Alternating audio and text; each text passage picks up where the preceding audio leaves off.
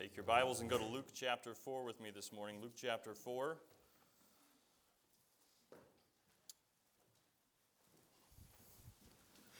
I have chairs up here if I need them. That's good.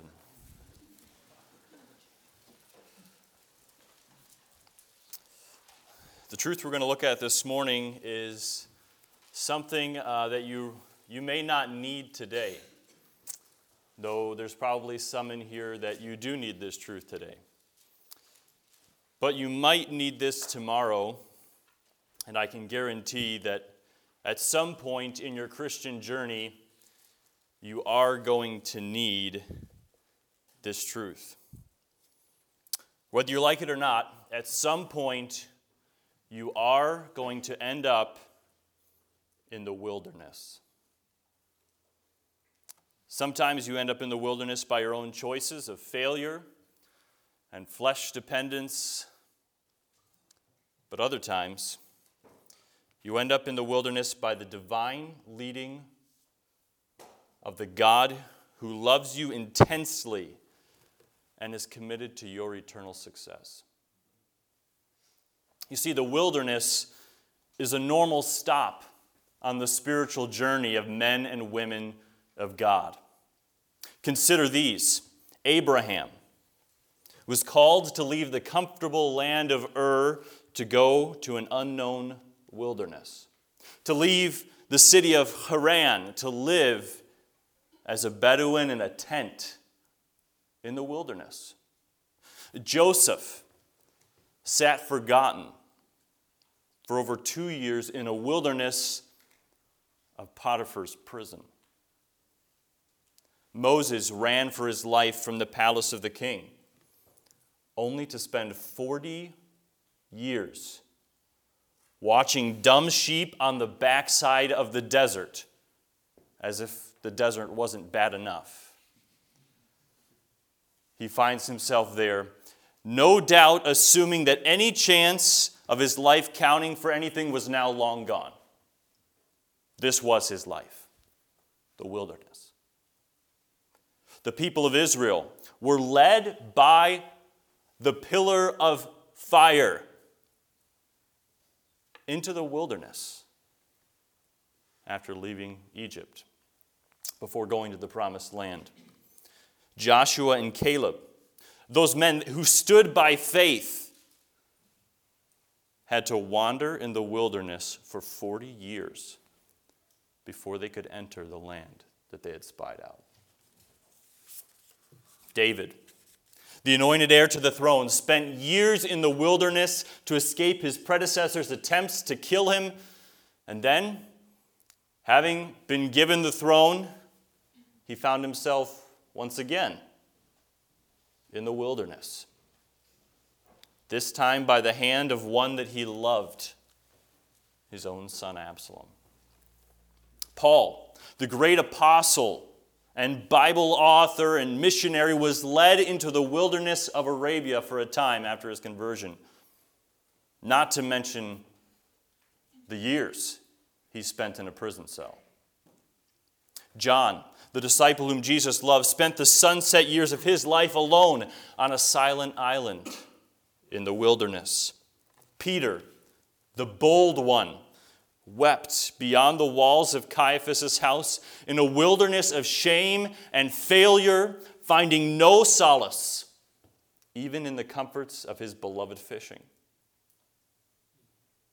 John the Baptist was taken from the physical wilderness where he was proclaiming the coming of the Messiah to enter a far more difficult wilderness of a prison cell on death row, where he began to question that very same Messiah.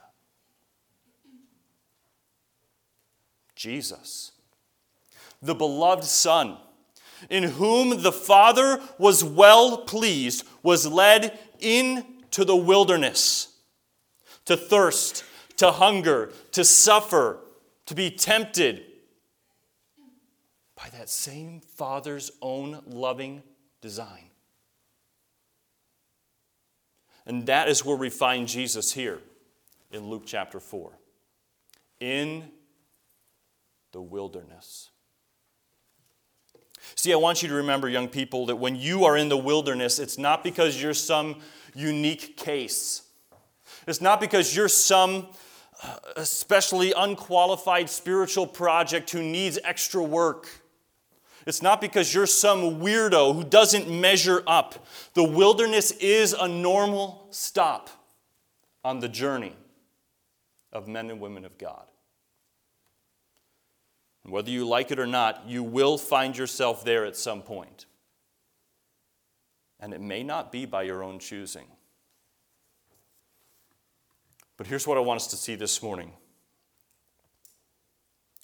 Your response to the wilderness is in your hands. Your response to the wilderness is in your hands. And so I'm pleading with you, even as we begin this message this morning, if you remember nothing else from this today, remember this: don't despise the wilderness. Don't despise the wilderness. Don't allow the wilderness to drive you from the God who loves you. Let it drive you to Him.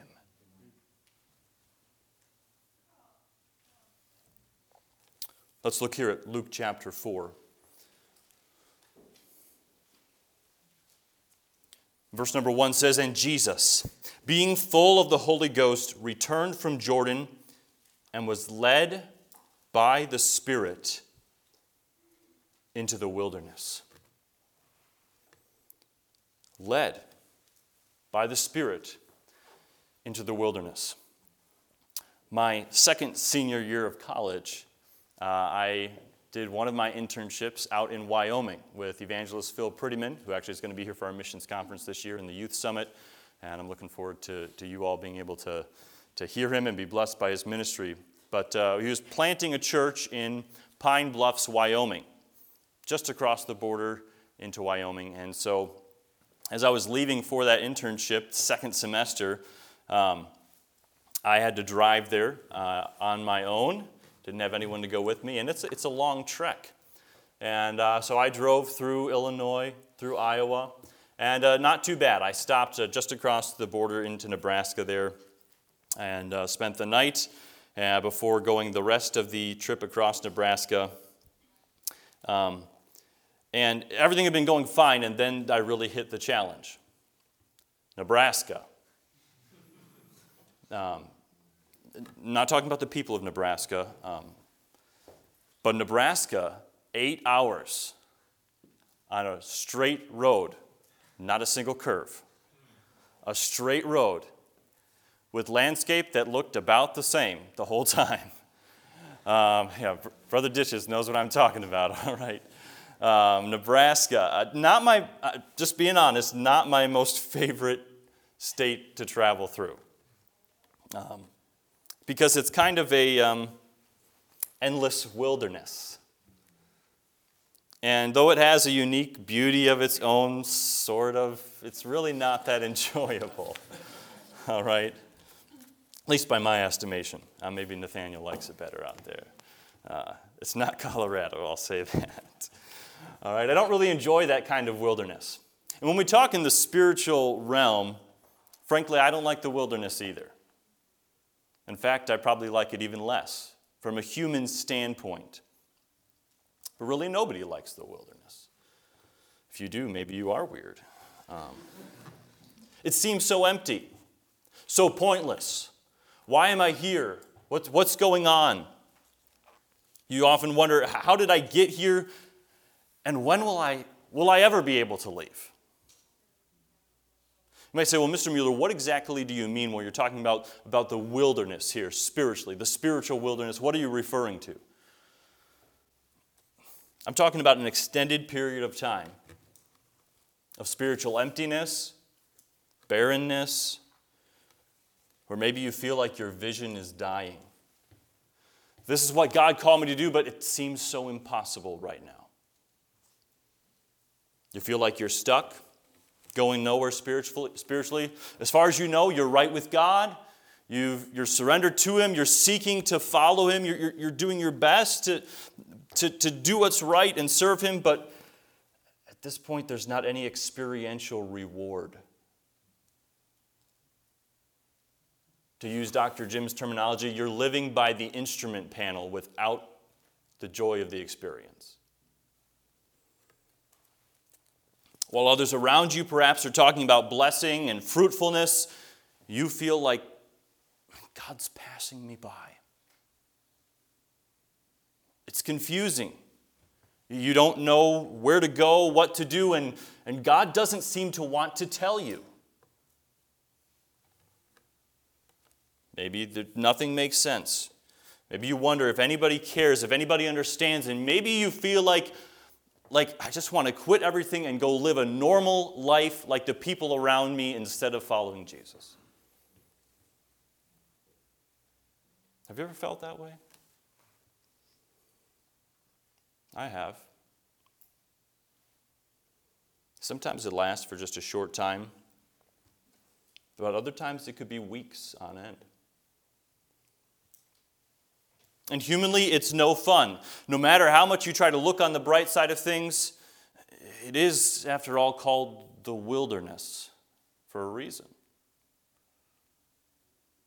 But whether you like it or not, you're there. And chances are, God has led you there. Like he did with his own son.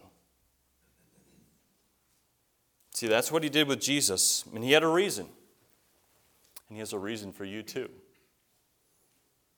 Look at verse number 2 of Luke chapter 4. It says, being 40 days tempted of the devil, and in those days he did eat nothing. And when they were ended, he afterward hungered. Now, as if being in the wilderness wasn't hard enough, it can get worse. You can be in the wilderness without any food. Hungry. You just want something to satisfy that craving inside, just a little nibble of something to remind you of what it's like to eat and to be satisfied. Being hungry is painful, it's agonizing, but sometimes God is the one who puts you in the position of being hungry so that he can make you more hungry for him and less hungry for other things. See, that's what he did with Jesus. He put him in a position where he was hungry. And he had a reason. And he has a reason for you too. Notice the beginning of verse number 2 there we read. Being 40 days tempted of the devil. See, there's something else you need to know about the wilderness, something about your enemy. You see, the enemy knows that when you're hungry and you're in the wilderness, you are more vulnerable to his temptation. Those moments when you seem confused and it seems that you don't have the experience and you're literally living by the instrument panel, you're saying, those are the moments when you are perhaps most vulnerable to the temptations of the wicked one. And that's why when you're in the wilderness, the devil often ramps up his attacks on your vision, upon your life itself. He tries to get your focus off of God and on to you. That's what he did with Jesus. He was trying to get his eyes off of God and on to himself. Because the devil knows that the moment he succeeds at that task, he has set you on the course of despising the wilderness and the God who led you there. And that's why in our text we see Jesus continually responding to the devil's temptations of self-focus with clear truth that kept his focus back on God. See, often when we look here at Luke chapter 4, we focus on the temptations that Jesus experienced. Or we'll have the doctrinal discussion, right, doctrine students, about peccability versus impeccability. About Jesus' temptation and, could he have sinned, could he have not sinned. All of those things, those are legitimate to talk about. And come to Bible doctrines class, and we will. But those aren't the truths that you need when you're in the wilderness. See, the truths that you and I need are the truths that Jesus needed. And they're found in Jesus' response. And typically we just say, notice Jesus, he responded to temptation with Scripture. Well, yes, he did. He's quoting Scripture every time. But we need to stop and see what was Jesus quoting. Because that's the truth that you and I need to remember when we're in the wilderness. Because see, if you want the wilderness, whenever it is that you face it, being now or in the future, we want the wilderness to drive, if you want the wilderness to drive you to your God, then you must be vigilant to keep these three truths in clear focus as you go through those times in the wilderness. So we're going to see three truths here. Three truths to keep in clear focus that will help drive us to God in the times of the wilderness. We find the first of these in verses 3 and 4. Notice verse number 3. And the devil said unto him, If thou be the Son of God, command this stone that it be made bread. And Jesus answered him, saying, It is written, that man shall not live by bread alone, but by every word of God. Truth number one you need to remember, that you need to keep in clear focus when you're in the wilderness and when you're not. But especially when you're in the wilderness, truth number one, you need the Word of God more than anything else. You need the Word of God more than anything else. You see, what the devil wants you to think when you're in the wilderness, when you're in that time of hunger, that time of emptiness, is for things to change. If I can just finally get my hands on something to satisfy this craving, if I can just find a way to fill the emptiness, to escape from this wilderness, that is what I need. That's the greatest need that I have. That's what he wants you to think. But young people, that is not your greatest need. Your greatest need in that moment is right here. The living words of God. You don't need some change in the here and now to take away the hunger. You don't need some change in your circumstances. You don't need some change in your experience. You need a word from God that touches the need in your heart that's far deeper than the apparent hunger. Notice the truth that Jesus was keeping in focus. Man shall not live by bread alone, but by every word of God. That is what you need more than anything else. You need to hear God speak to you through His Word.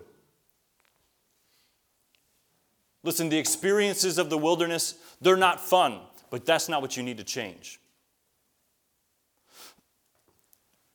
You don't need the test to get easier. You don't need the burden, the pressure to be lifted.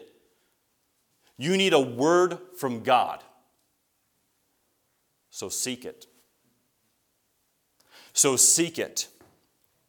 When you're hungry and you're in the wilderness, don't listen to the slimy serpent's hiss saying, you just need to make a way to get out of this situation. Just take it into your hands and find a way to get out of this, to fix this, to change things. That's not what you need. Get into the Word of God more than you ever have before. Let His Word fill the void within. Feast on the manna from heaven. Read it. Memorize it. Meditate about it. Talk about it. Listen to it. Study it. Journal about it. Let God speak directly to the deepest needs of your heart.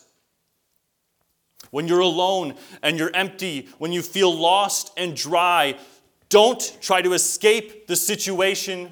Find your solace here. In the gentle words of your God, who, if you will meet him there, will change you in the wilderness. Can I ask you this morning, when things are happening around you that you just don't understand, and you feel overwhelmed, maybe when you're trying to do the right things, but you just still feel empty inside, when you're going through the motions of spirituality and ministry, you're doing the things you're supposed to do, but it seems like nothing happens, how do you respond? How do you respond? You just throw in the towel and quit? Say, well, I guess this just doesn't work.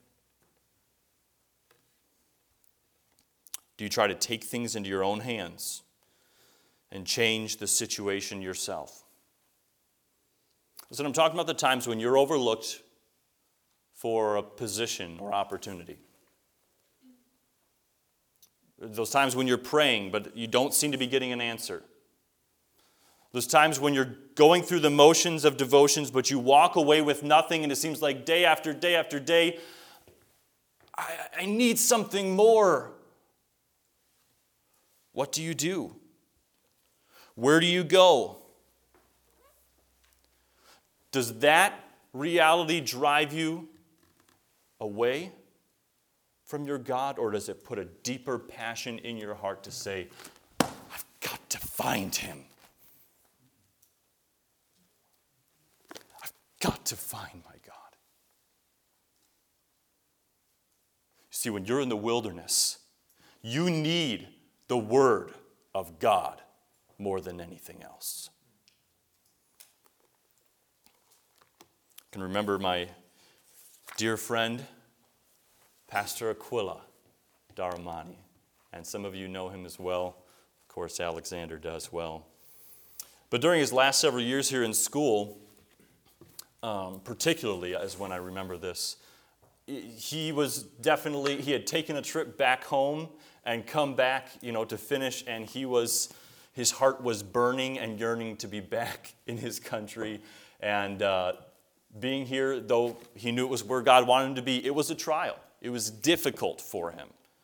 Not just the fact that it was cold, but just the reality of not being home. It was a real challenge.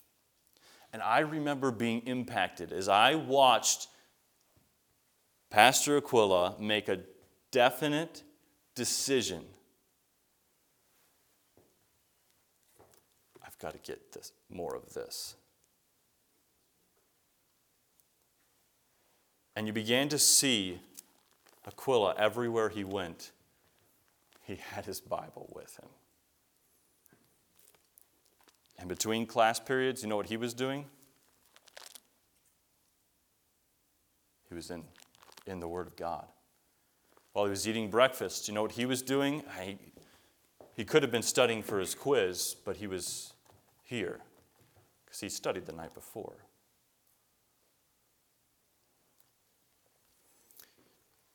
As he walked outside, he was carrying this. He was constantly reading Scripture, memorizing Scripture. As he was working, he was listening to Scripture being read. He became a man of the book. Can I tell you, God brought him through that wilderness and made him the man he is. Because he said, I need this more than anything else right now. Friend, you don't want the wilderness. If you don't want the wilderness to drive you from the God who loves you, then keep this truth in clear focus. You need the Word of God more than anything else. That's truth number one. Truth number two. Notice verse number 5. And the devil, taking him up into a high mountain, showed unto him all the kingdoms of the world in a moment of time. And the devil said unto him, all this power will I give thee, and the glory of them, for that is delivered unto me, and to whomsoever I give it. If thou therefore wilt worship me, all shall be thine. And here's Jesus' response. And Jesus answered and said unto him, Get thee behind me, Satan, for it is written, Thou shalt worship the Lord thy God, and him only shalt thou serve. Thou shalt worship the Lord thy God, and him only shalt thou serve. Truth number 2, that if you don't want the wilderness to drive you from God, but to God, you need to remember you were made for God alone. You were made for God and him alone. See, one of the difficult realities of being in the wilderness is that you are alone, or at least you feel like it. Nobody's there to praise you, to recognize your worth. No one's there to show gratitude to you or ask for your input. Everything perhaps that you prepared to do, that you've dreamed about, seems like ain't happening.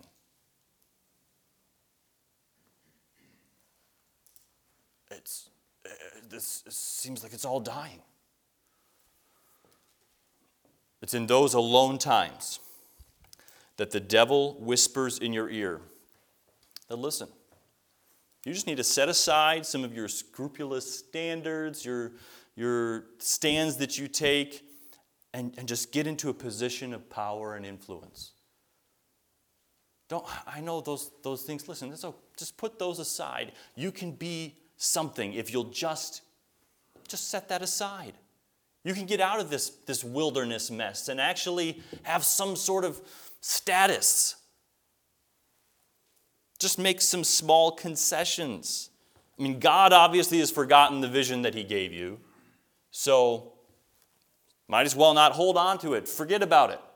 You can be something. You just need to be in a place where you can actually, people can see what a valuable asset you are.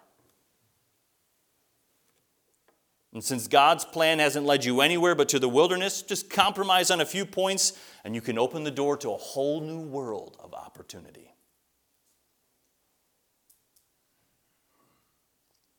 There's just one problem with the tempter's line of reasoning. It's based on a faulty premise. See, you aren't here on earth to receive the praise of men.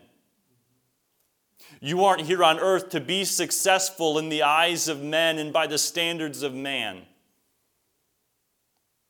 You aren't here to do and be something. Your value is not based on your position. It's not based on your accomplishments. Your life isn't about you. You were made for one person and only one person, God, and God alone. That's why you're here. You're here for him, not for you. Notice Jesus' reply, Thou shalt worship the Lord thy God, and him only shalt thou serve. And though we all see those words and we agree and say, Amen, that's right, there is something inside of us that rebels against it. There is something inside all of us that wants the praise of men, that wants to be successful from a human standpoint. We like position and power. Didn't we see that in the debate last night? Two men wanting position and power, and really stuck on themselves. But we can be, maybe though we feel maybe not so blatant, we can live that way too. Caring more about what people think about us and our success and dreams than what God thinks about us. God's been dealing with me lately about this very issue, about who am I really living to please? it's so easy for us to get our focus on doing things to please other people. Whether it be those around you, your classmates, your roommates, or it be Pastor Swanson or pastor or your parents, all of those things, there's a right way to relate to authorities, but who are you really living to please? See, if I'm living for God and God alone, I'm going to relate to authority how He wants me to relate to authority. I'm going to relate to those around me how He wants me to. But I'm not going to be living for their praise. I'm going to be living for God and God alone. And there's times, I'm just being honest here, that I know that I have thought so much about what people think about me that I've been willing to disobey God to keep from having people not like me. Or possibly not like me. Or a little chance they might not like me. That's not how God intended us to live. So you and I were made for God and God alone. So if you're honest today, how much do you really live serving only the Lord? How much is that your motivation? Or how much have you allowed living for others, for success, for position, for applause, whatever it is, to be your motivation? You see, we don't need to have our eyes on men or success. Our eyes need to be fixed on God. Isn't that what Jesus was saying here? No matter how barren your experience may seem, you can still choose to praise your God, to worship Him. You can still fall on your face in awe and adoration at the thought of the majesty of the God you serve. Make your decisions based on His approval. And let the enticement of human success fly to the wind. We don't need that. That's not why we're here. Serve Him, whether you feel the rewards of that service in this moment or not, because that is the sole reason that you and I exist. He is your Creator and He is your Master, so He, more than any other, deserves the sweat of your brow. You say, well, what does this look like? Seek Him and serve Him with all of your heart, even if you are never given a position of leadership. Seek Him and serve Him with all of your heart, even if no one ever recognizes what you've done. Seek Him and serve Him with all of your heart, even if you're in a small, forgotten place and nobody remembers your name.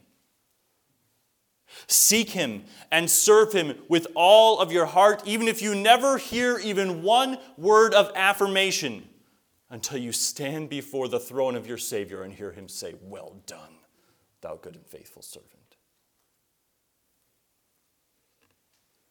See, let your time alone in the wilderness lead you back to the fundamental reason for your existence. You were made for God alone. He is the reason why you're here. So don't resist that reality. Embrace it. Embrace it.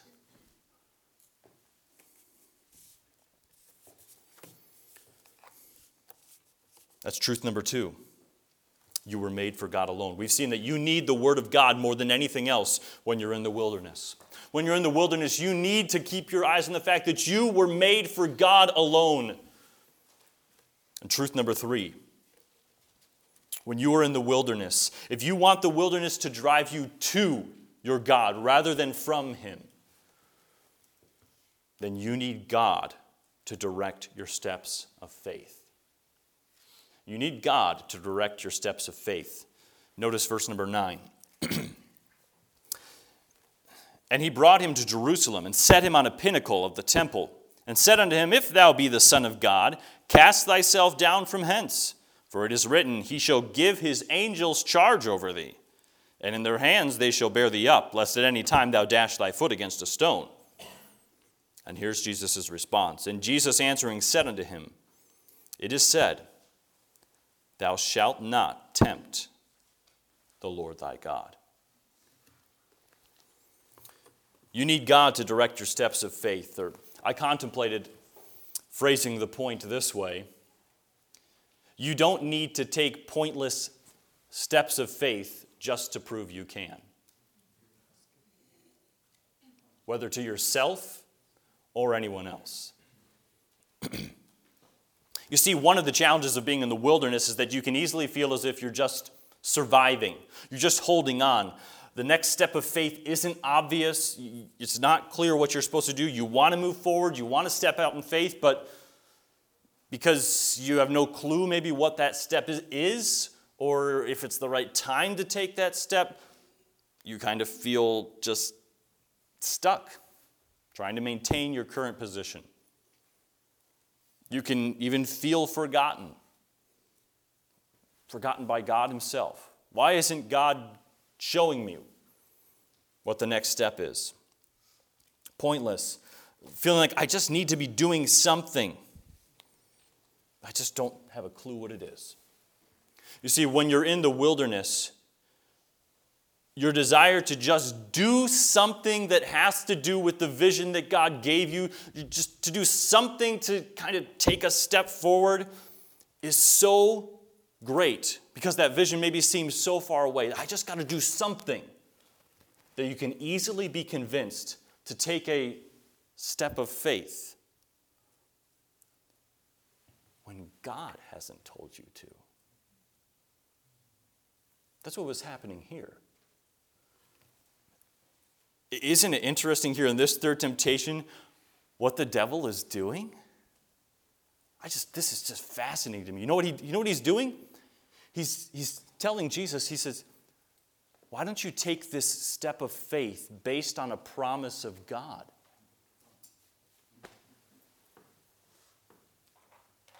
Right? God said this, so take a step of faith on it. I mean, isn't that what the Christian life is all about? Taking steps of faith on the promises of God?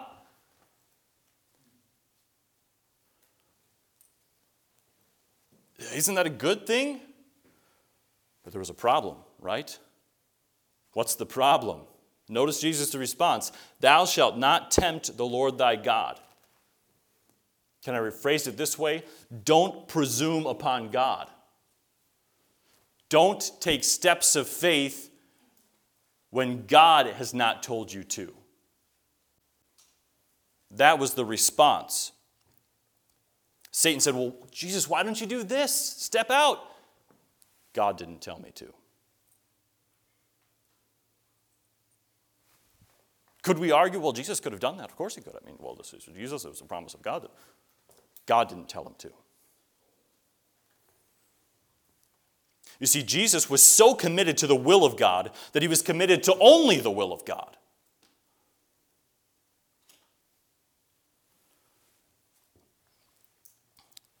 I've been asked many times over my, how long have I been here? Well, a long time. Many times, as I've been other places or people have come and visited, oh, Joe, good to see you. Yeah, you've been here a while. When are you going to move on to the next stage of your life, to the next step in your life? When are you going to take that next step? And I'll tell them, my answer is, well, I pray about it. I pray about it all the time. I love being here. I've been so helped. I'm glad that I've been here the whole time I've been here. I look back and see the hand of God. But I pray about it. The burden the Lord's given us for evangelism and so forth. Yeah, I'm praying about it. And they say, well, there's a need over here. You could go over here. Then okay, well, I can pray about that. but I'm doing the last thing God told me to do. And until he tells me to do something else, I'm not moving. Though there has been more than once within my heart a desire, I've just got to do something. I mean, boy, the need is so great, man, just to get out there and be preaching. Instead of sitting behind a computer designing graphics and making videos, more than once, I'm just telling you, I've had to wrestle with that. And I've asked God, I prayed and fasted. God, would you show us the next step? And you know the only thing God's told me to do? Just wait. Stay put. So I'm doing the last thing God told me to do. Though there have been plenty of things, plenty of steps of faith I could have taken, but God didn't tell me to do it. And I want you to realize that when you're in those wilderness times of your life, the temptation is so great. I just got to do something.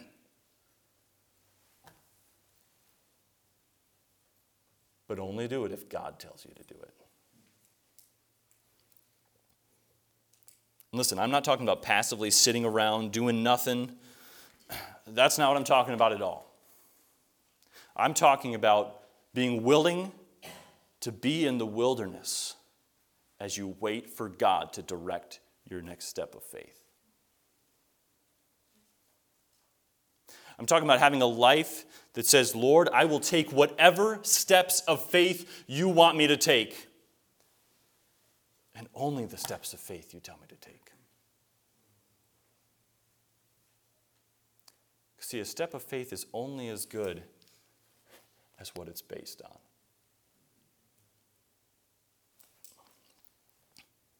And sometimes, the step of faith that God wants you to take is to do nothing but wait.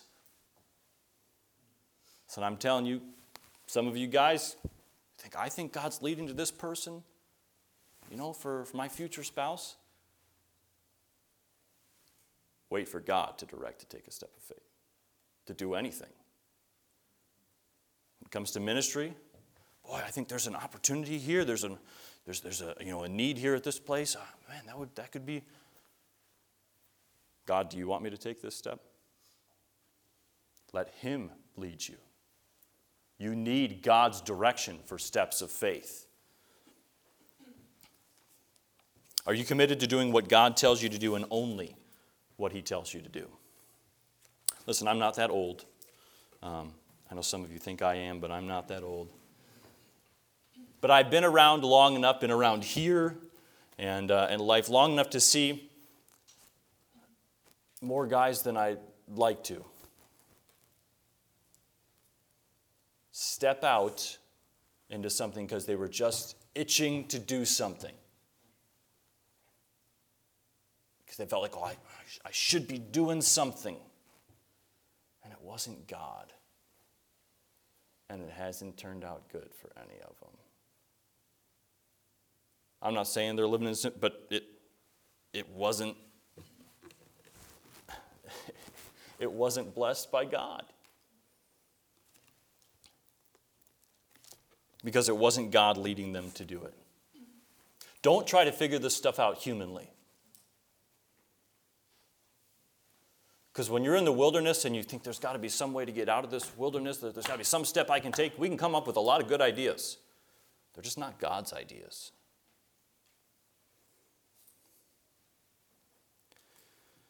Don't run from the wilderness. Run to your God.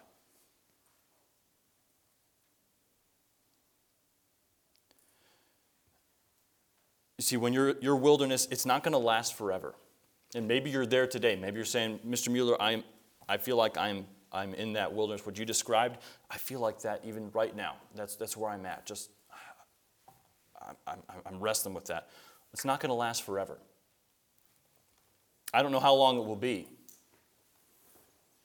For Jesus, it was 40 days. For Moses, it was 40 years. But I do know this, it will probably be longer than you want it to be. Something about the wilderness always is. But if you'll remember these truths, you need the Word of God more than anything else. You were made for God alone. And you need God to direct your steps of faith. Then you can allow your wilderness days to draw you nearer to the God who loves you more than you can even imagine. Whether you feel like it right now or not, whether you can feel His love or not, He loves you. And He didn't lead you into the wilderness by accident. It wasn't a mistake. He loves you. And you, like Jesus, can come out of that wilderness. Notice verse number 14. And Jesus returned in the power of the Spirit into Galilee. And there went out a fame of Him throughout all the region round about. Listen, friend, you, like Jesus, can come out of the wilderness with the hand of God upon your life and make an eternal impact on those around you that's far beyond what you can imagine. But you've got to respond right to the wilderness. You've got to allow the wilderness to do its work in you. Are you in the wilderness today? You need the Word of God more than anything else. You were made for God alone. And you need God to direct your steps.